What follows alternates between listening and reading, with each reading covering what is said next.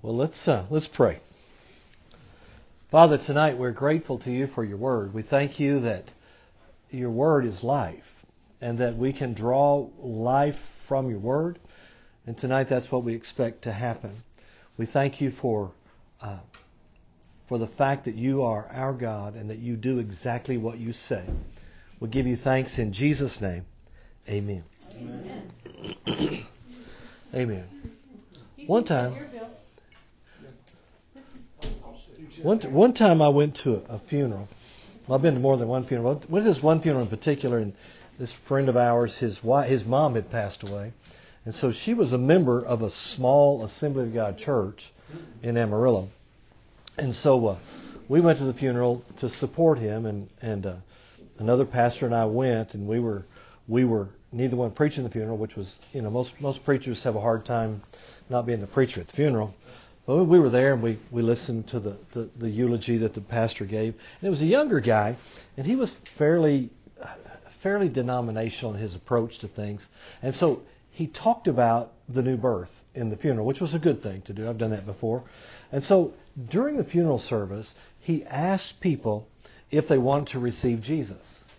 And so now we got there late. We're on the very back row. This young man was not used to preaching to this many people. The room was full. He probably was used, based on the signs on the wall, that tell you how many came and how much money they took. He wasn't used to preaching to this many people. And so he was taking it as a great opportunity. And so he got to the place where he was going to give an invitation during this funeral. And so he said, every head bowed and every eye closed. Well, now, I remember Jesus said, watch and pray. So I didn't bow my head and I didn't close my eyes. And so he was asking people, he began to tell them they could receive Jesus. And in the process of it, he said, and if you would like to make Jesus your Lord now, would you lift up your hand? Now, I'm in the back and I'm looking at the whole room. And he said, I see that hand. And he said, I see that hand. And I see that hand. Oh my goodness. I'm just going to tell you, no hands went up in the room because I was watching. And by this time I wasn't praying anymore. I was just watching. And nobody made Jesus their Lord based on their uplifted hand that day. They may have because he prayed a prayer and all that stuff. And so I thought, what a fake. Why would he do that? Why would you pretend that other than ego? And so now the question was, is every preacher that says every head bowed and every eye closed, do they all do that? No. No, that's not the case. That's not the case. Just because that guy was not exactly truthful that day doesn't mean all of them are not.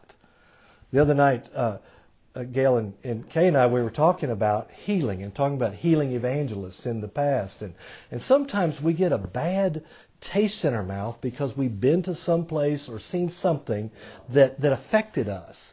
And so what we have to make sure we don't do is throw out what the Scripture says because we found a huckster somewhere. And that's what we have to make sure we do.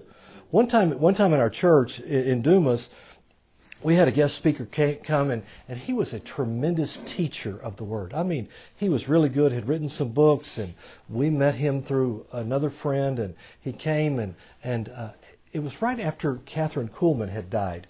And it seems that he had been to a Catherine Kuhlman meeting somewhere at some point, and she laid hands on him, and this guy decided in the middle of our meeting that he was doing at our church that he was no longer going to be a teacher, but he was going to be a healing evangelist. And so he decided he was going to be the next Catherine Kuhlman because she had laid hands on him. And so he just switched. The first night it was fantastic. He taught the Word. It was really good. The next night he became a healing evangelist. It was a disaster. I mean, my congregation they were confused. I mean, the spirit about it was all wrong. It was all terrible because he just wasn't flowing in the gift. And so the kids in our church, they loved watching the show. I mean, because this guy, people would come up and he'd blow on them and they'd have to catch them. And so this guy was I don't even know why they would fall sometimes. Maybe the Lord was helping them. I don't know. But I think the guy was helping them a lot by pushing on them. And the kids in our church would play the game where one kid would be the catcher and one kid would be the preacher and one of them had to fall. And so they played that game over and over. But it was a disaster because this guy, that wasn't what God called him to do. He was a fantastic teacher. Now, maybe later on that's what happened. I don't know. I never invited him back after that. But that doesn't mean because he wasn't the real deal doesn't mean that the healing message that we find in the Scripture is not the real thing. Amen. We can't throw out the baby with the bathwater. We got to make sure we find, what does the Bible say?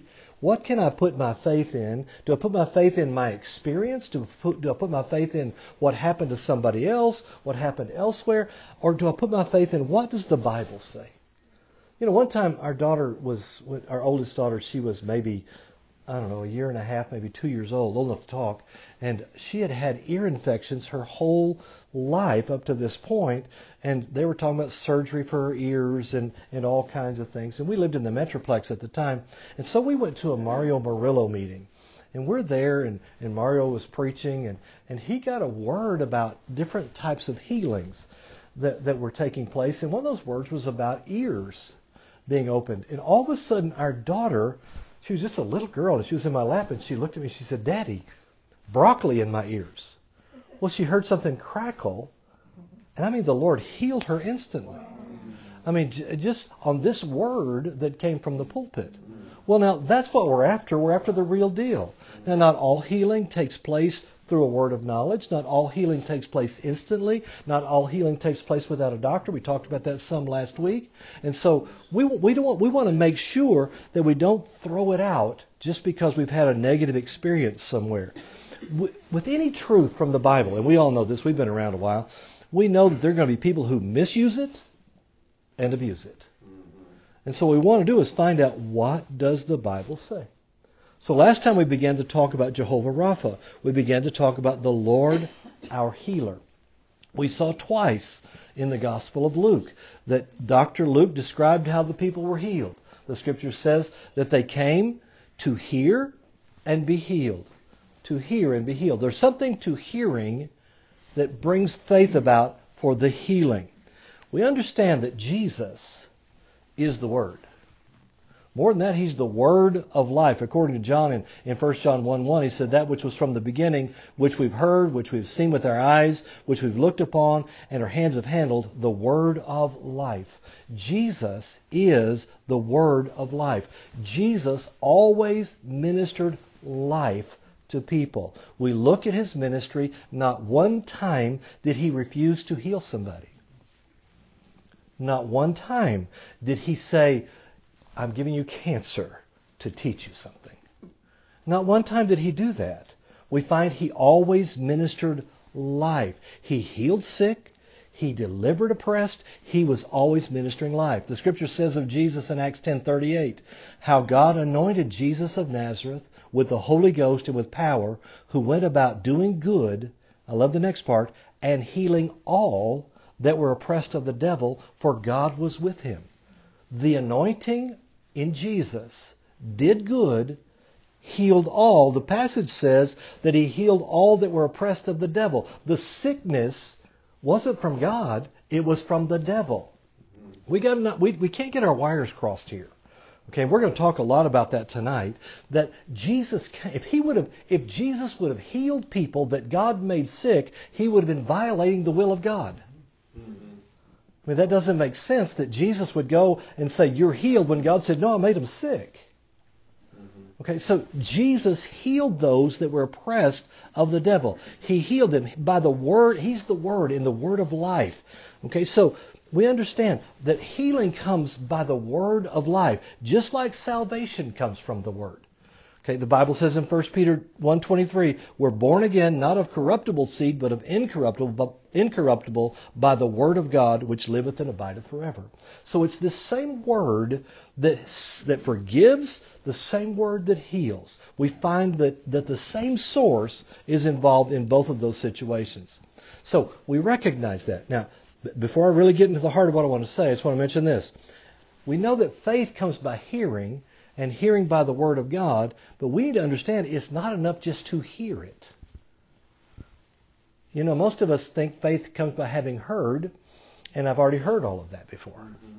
Okay, but faith comes by hearing. We must do more than just hear. We must receive what we hear.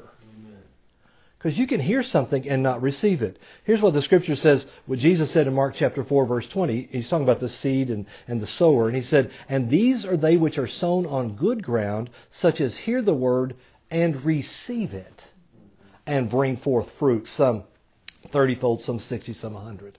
It's more than just hearing it. It's hearing it and receiving it. Hearing it and making it my own. The Bible says in 1 Thessalonians 2:13, the last part of the verse says, "The word of God, which effectually worketh also in you that believe." It's enough. It's not enough just to have heard it and think, well, it did or didn't work. It is receiving it as it is absolutely the word of God. If we find it in the Bible, we can know for a fact that that's what God wants to do. Okay? Listen to these verses. This is in Acts chapter 28. It says, and now the Apostle Paul has arrived in Rome. He's talking to the Jewish people in Rome, is what this is referring to. And when they had appointed him a day, there came many to him into his lodging. I mean, he's trying to tell these people why he's there. To whom he expounded and testified the kingdom of God, persuading them concerning Jesus. Now, how many of you would like to have those recordings? Wouldn't it be fun to hear what the Apostle Paul had to say about Jesus, expounding to them about Jesus? It says, both out of the law of Moses and out of the prophets from morning till evening. I mean, the guy taught these people all day long about Jesus. What a great day that would have been. Verse 24 says, "And some believed the things which were spoken, and some believed not." It wasn't a matter of just having heard it. It was a matter of having received it. It wasn't because the teaching wasn't good, because I assure you, it was fantastic. I mean, I'm looking forward to studying theology from the Apostle Paul when I get to heaven. I mean, you know, the Word's going to abide forever. And I believe there are going to be classes that we get to go to. And I want to hear the man teach the Word. I mean, we were talking about expository teaching at dinner tonight. That's what I want to hear. Some of that. And then I want him to say, "Randy, why don't you take a minute?" That's what I'm looking forward to. Because believe me, in heaven, probably a minute's about all I would be ready to do. But it wasn't because the preaching wasn't good. It wasn't because the theology wasn't solid. It's because some heard and received what they heard. Some heard and let it go. It's not enough just to hear it. It's a matter of receiving us. Jesus told us in two different places, it's important, number one, what we hear.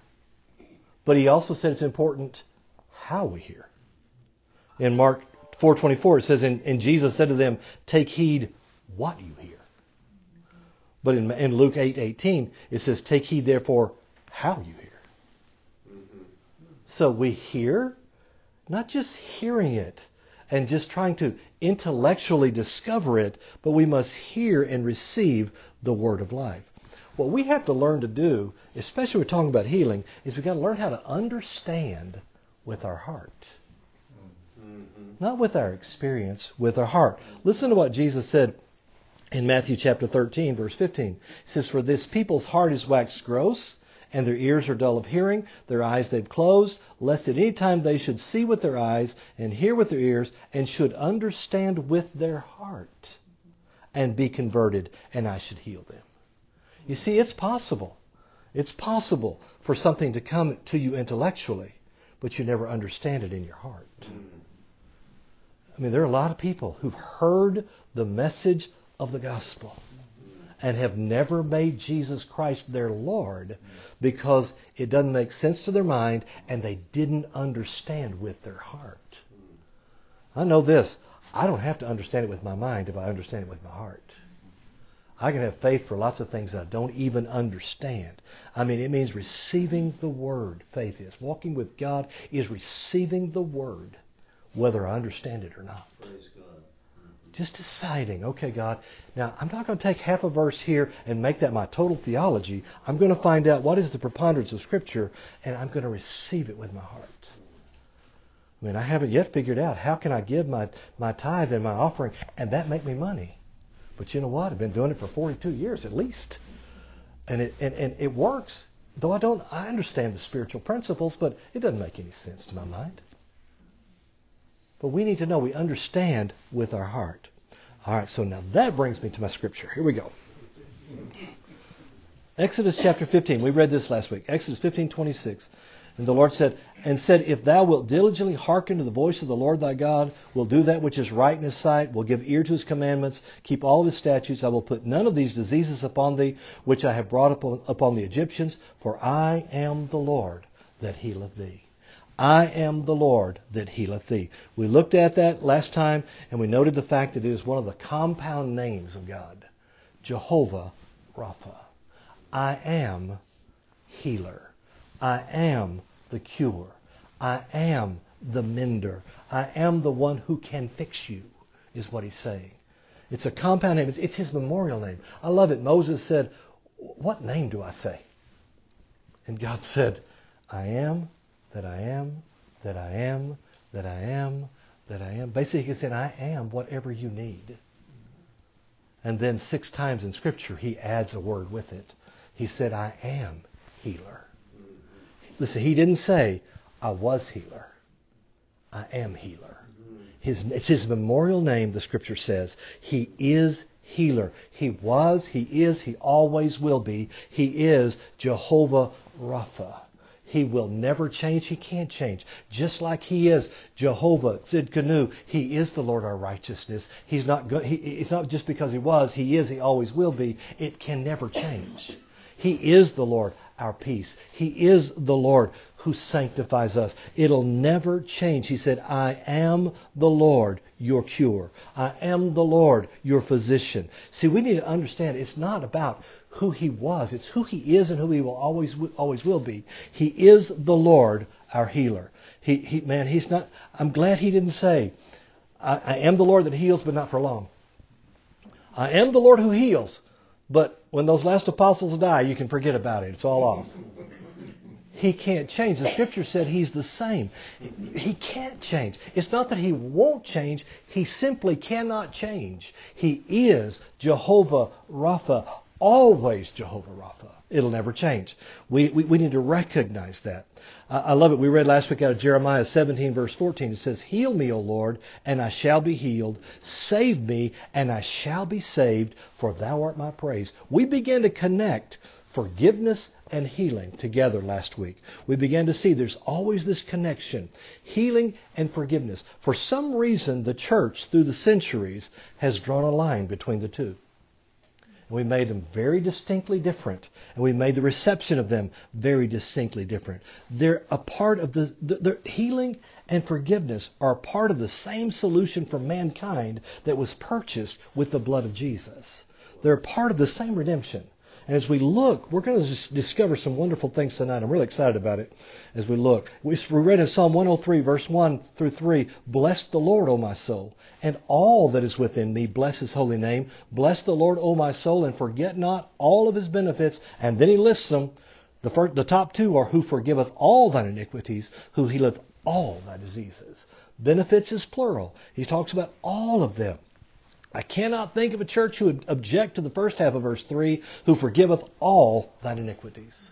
I can't think of anybody who would stand and say, well, he'll forgive all of them except. No, he'll forgive all of them.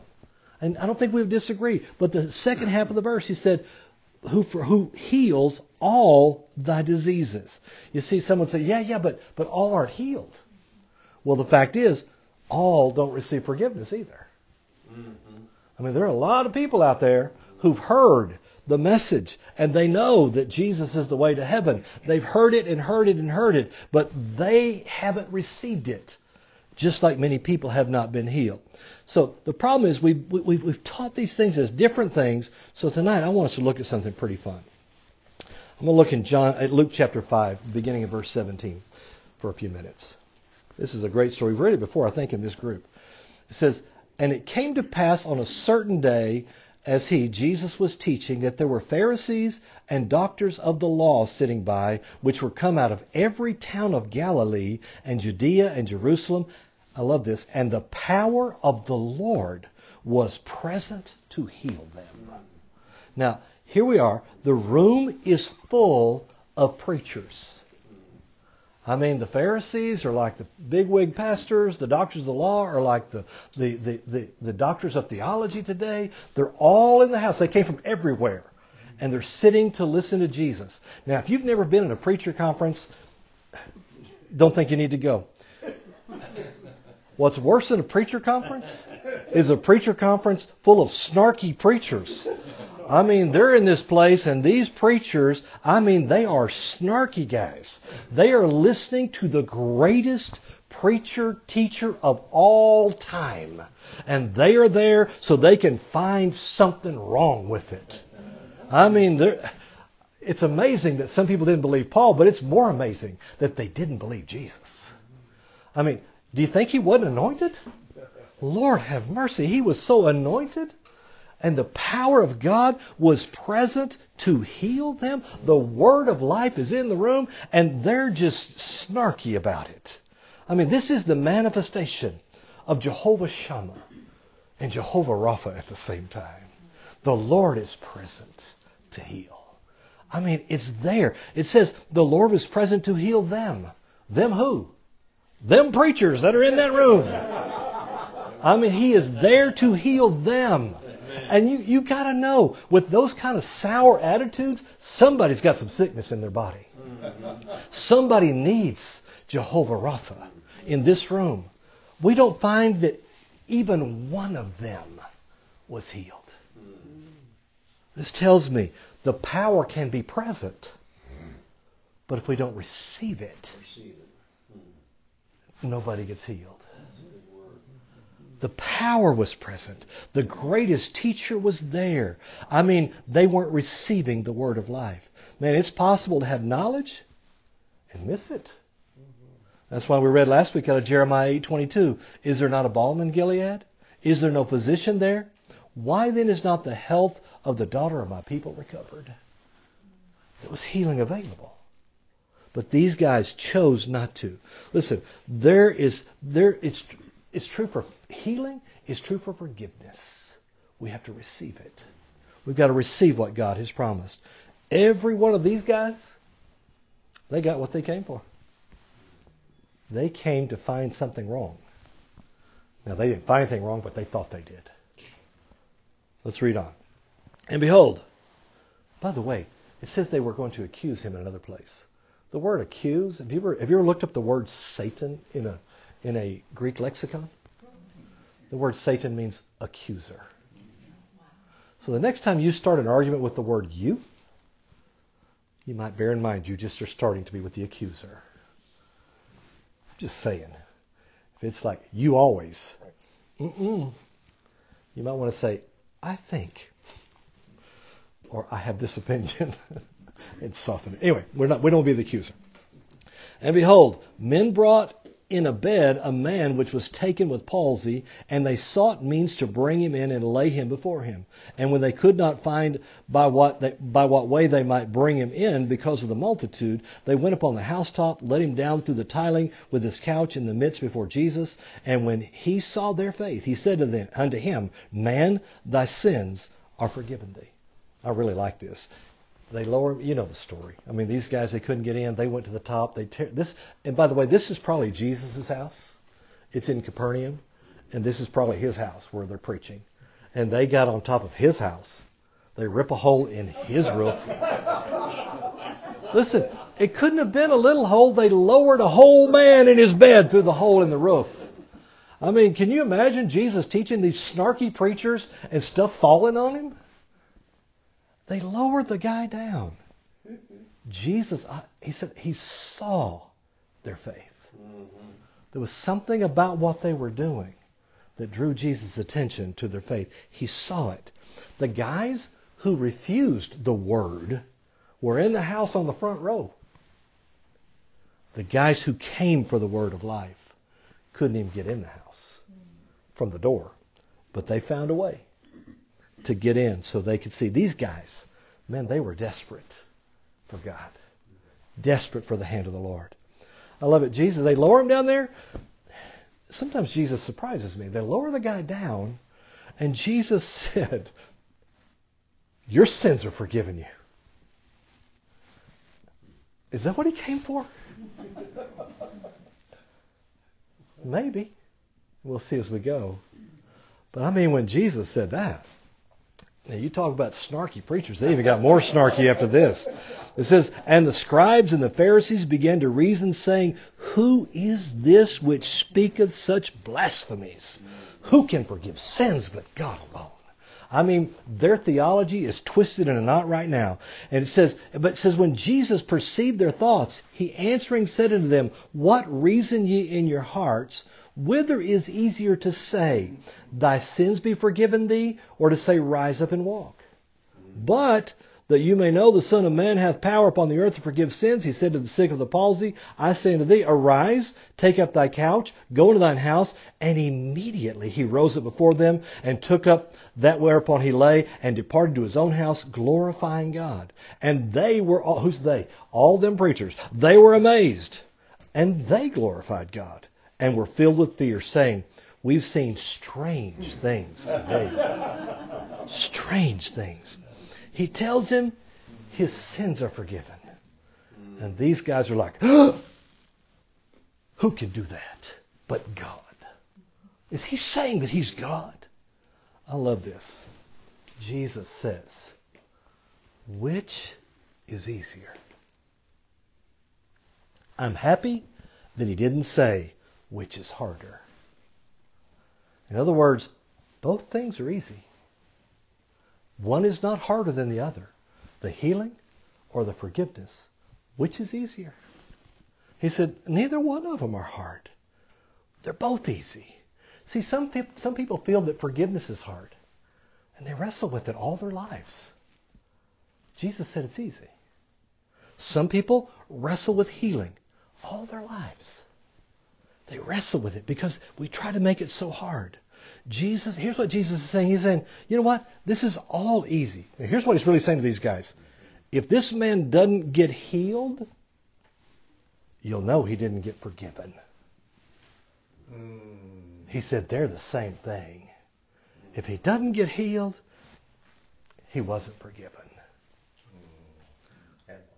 I can't tell you how many times I've seen God heal somebody, and then to allow me to say, this same Jesus that just healed your friend will forgive you of your sins. Because it's the same. Jesus said, which is easier? He's saying, they're the same to me. I mean, it's the same to God. He forgives all. He heals all. Jesus said, which is easier? To forgive the sins or to heal his body? They're both the same. I like the way Matthew says it. This is the same story from Matthew chapter 9, verse 6. This is the Amplified. Listen how this says. You're going to love this. It says, but in order that you may know that the Son of Man has authority on the earth to forgive sins and remit the penalty, he then said to the paralyzed man, get up, pick up your sleeping pad, and go to your house. The word of life is the same answer for both forgiveness and remitting the penalty for the sin. What's the penalty for the sin? In this case, it's sickness. I mean, when the sin problem gets fixed, the sickness problem gets fixed. We're going to talk about that as we go. I mean, sickness and sin come from the same source, and redemption is the same solution. It's the same thing. Both are easy. Now, I want you to think about this, and we're going to talk about it again as I go. When did God get glory in the story? He got glory in the forgiveness and the healing, not in the sin and the sickness. He got glory. So let's think about this connection between sin and sickness. God created the world we live in 6 days. And on the seventh day, he rested. I mean, every time he would create something, he's like, that's good. It was all good. Everything he created was good. Let me ask you this question. On what day did he create pneumonia?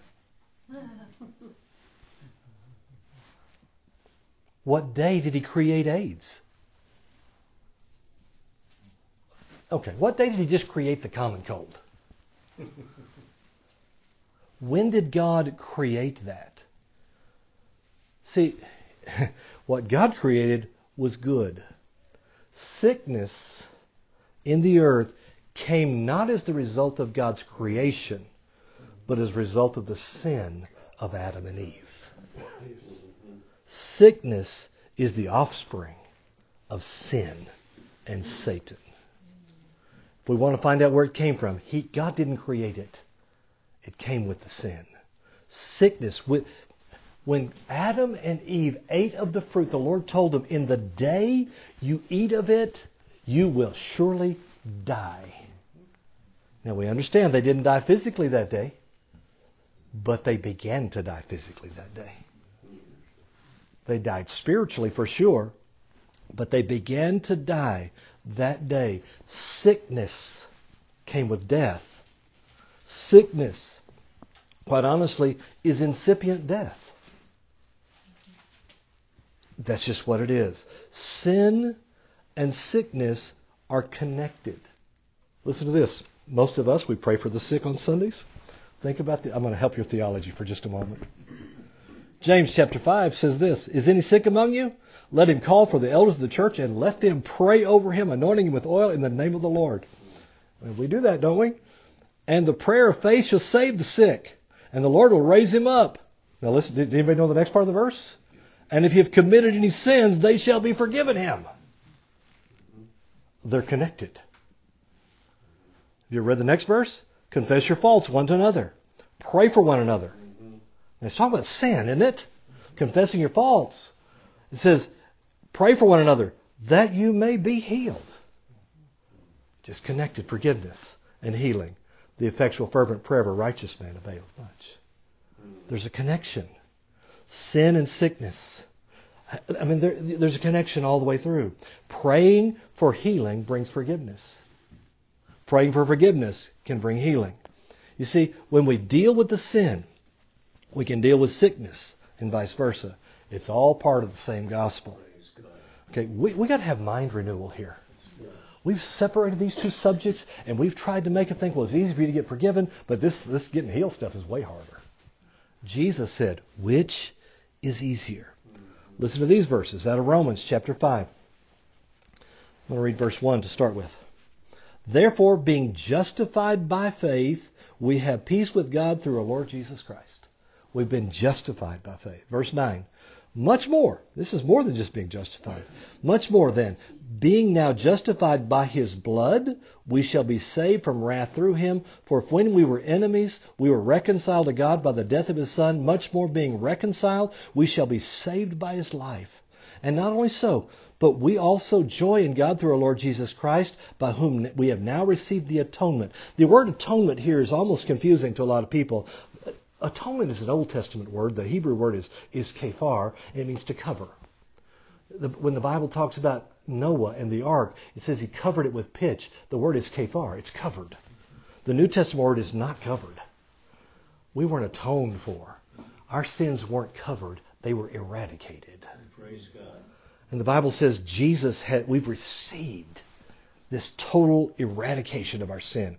Wherefore, it says in verse 12, as by one man, sin entered into the world, and death by sin. So death passed upon all men, for that all have sinned. Where did sickness come from? Sickness is a result of sin. Adam brought sin and death upon all mankind. In Adam, all men sinned. Sickness is directly connected to death. Sickness, isn't God trying to teach us a lesson? And so that he can, now God can get glory from lots of things, but He doesn't give us the sickness to get glory. That's not what He does. I mean, sickness comes from death. Death is a result of sin. Think about this. Plants get diseases. When did they sin? They never sinned, but the curse came because of sin. Animals get diseases. They didn't sin, but the curse came. Here we have this theology that's in the church that somehow God is giving people diseases and car wrecks so that He can get glory from it. Can I tell you something? Sickness is a result of death. It came from sin. If God approves of the sickness and uses it for His own glory, then He has to approve of the source of the sickness, which is sin. God didn't approve of that. He provided the remedy, though, and He approves of us. John chapter 9, verse 1. Isn't this fun? It gives us something to think about. And as Jesus passed by, He saw a man which was blind from his birth.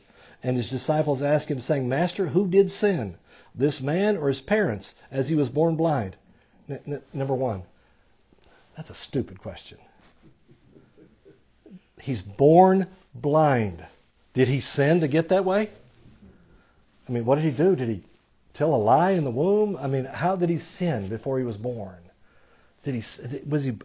Jesus answered, Neither hath this man sinned nor his parents, but that the works of God should be made manifest in him.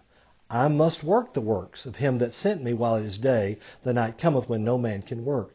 A lot of people say, see, it was the will of God. That isn't what Jesus said. He said, it's so the works of God can be made manifest, and now I'm getting ready to do the works. The work of God hadn't been done yet, according to Jesus. The disciples come, they see the blind guy. Why is it his sin or his parents' sin? They're trying to affix blame. Jesus isn't trying to affix blame, He's trying to fix the problem. Right? They're saying, who sinned? Who sinned? Jesus said it wasn't him, it wasn't his parents. But we know who sinned. Adam sinned. It's Adam sinned, and that's where it all came from. One time, about a year after I was baptized in the Holy Spirit, I lived with this guy. We were both Spirit-filled guys, and I got the flu. And so I'll never forget this. I had the flu. My roommate comes in, and he says to me, he says, where did you let the devil in? Well, he's implying that I was living in sin or I wouldn't have gotten sick. And so it embarrassed me, and I said, are you saying that I've sinned? And the Lord quickly said, are you saying you haven't? Well, the problem we have is that we've been accused by the devil of saying, you sinned, that's why you're sick. You deserve to be sick. You deserve it to be sick. Well, yeah, the answer is that sickness came from sin, but it might not be my direct sin. Okay, it might not be because I ran the red light yesterday. I know people who, they think that if you run the red light, you're in sin, you're going to hell now. That's not a good theology either. But this guy, Jesus said, it's not his sin. It's not my direct sin. It wasn't this man or his parents. Jesus said that the sickness was so the works of God could be made manifested. Healing is the work of God. Jesus did the works of God. Spit in the dirt, made mud, rubbed it in the guy's eyes, and he could see. And that's when God got glory from this whole story. I mean, it's when He healed him. So, neither healing nor forgiveness is deserved. Whether it's my fault or not, I don't deserve it, but God is both healer and Savior. And He's provided the answer in our healer and in the Savior, Jesus Christ. Which is easier? Which is easier? They're both the same. They're both the same. Let's read this. This is Isaiah chapter 53. If you take notes in your Bible, you probably got some notes here. I'm going to read from Young's literal translation. Now, Dr. Young is the guy who wrote the Young's Concordance that most preachers study out of. And so this is his literal translation of Isaiah 53, beginning in verse 1. The Bible says this, or this Bible. It says, who hath given credence to that which we have heard, and the arm of Jehovah on whom it hath been revealed? It says, yea. Now, by the way, every theologian that I've ever read after tells me that these verses we're getting ready to read are about Jesus. Every theologian. I've never found one that disagreed. Here's what he says. Yea, he cometh up as a tender plant before him, and as a root out of a dry ground. He hath no form nor honor that we observe him, nor appearance when we desire him. It's talking about Jesus being beaten beyond human recognition. Nobody desired him. It says he is despised and left of men. Now this is the literal translation of this verse. A man of pains and acquainted with sickness. The King James says sorrows and grief. But I'm telling you, you look up these words in any Hebrew lexicon, and you're going to find it literally says he was acquainted. He was a man of pains and acquainted with sickness. Jesus. Now, when was he acquainted with sickness, do you think? I'm going to tell you, in his earthly life, he was not sick one day. How do I know that? There was no sin. Didn't even have a sin nature. Couldn't get sick. Had no sickness in his body for 33 and a half years. He became acquainted with sickness at the whipping post. He became sickness. He took our sickness. He was acquainted with pain and sickness. It says, and as one hiding the face from us, he is despised, and we esteemed him not. I love this. Next word is surely. That means without doubt or reservation, surely our sickness he hath borne, and our pains he hath carried them. Surely he's done that. And we have esteemed him plagued, smitten of God and afflicted, and he is pierced for our transgression, bruised for our iniquities. The chastisement of our peace is on him, and by his bruise there is healing to us. Though that passage connected sin and sickness being dealt with at the same time. Jesus became sin. He became sickness. I mean, he took it. He was pierced for our transgressions. I mean, all of them. I mean, he did it. The chastisement of our peace was on him. Not just our physical ailment, but our mental ailment. Mental disease and all those emotional distress. Jesus took it all. He suffered for all of it. Now think about this. Did he have to have the crown of thorns to die for our sins? No. But he had to have it to take the chastisement of our peace.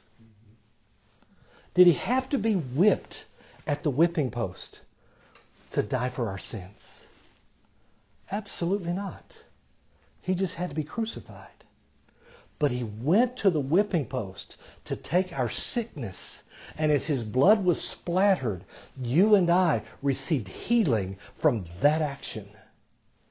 Because in that total redemptive act of all the blood being shed, hanging on the cross and dying for us, he died for us physically, for our bodies. He died for us mentally, for our souls. He died for us physically, for our sins, so we could be totally redeemed by him. It wasn't, listen, he died 100%. Not so we could get a 50% redemption, but that we could be redeemed totally. Amen. Jesus did it for us. I mean, which is easier, he said. Which is easier? They're the same. Let me ask you a question. How do you know you're saved? How do we know? Listen, there are days that I don't feel saved. I know y'all are probably holier than me, but I just don't. Do you know there are some days that I have symptoms of unrighteousness? Listen, and Tammy will tell you, there are days I have major symptoms of unrighteousness. And I've got these symptoms of unrighteousness, but does that mean I'm not saved? How do I know? Well, we learned it when we were in Sunday school. The Bible tells me so. The Bible said that I've been made the righteousness of God in Christ. The Bible said it. So it doesn't matter what I think and feel. Even if I have a symptom of unrighteousness, doesn't change the reality. That's right. How do I know that I'm healed? When the doctor's report says so? No, I knew it long before that. Was it when the test said I was? No. How do I know? Does the symptom dictate to me whether the word is true or not? Or do I decide? He said it. He was there. He took my sickness, because by His bruise, by His stripes, I was healed. Whatever the symptom says, the word is true. So the question is, which is easier? I found out I couldn't fix my sin problem. Only He could do it. I couldn't fix my sickness problem. Only He can do it. Which is easier? Let's pray. Father, tonight we thank You for the good news that Jesus took our sin. Yes. He took our sickness. He took the curse. And we live redeemed by His blood. Lord, I pray tonight that what we've taught would be a blessing. I bind the devil's condemnation that comes and says, see there, you're not as good as anybody else because you didn't get healed. Lord, we believe that Your word is true. We talked last week about going to the doctor and how that we could find that in Scripture. Lord, we thank You that You choose to heal us. And we believe You. And we thank You in Jesus' name. Amen.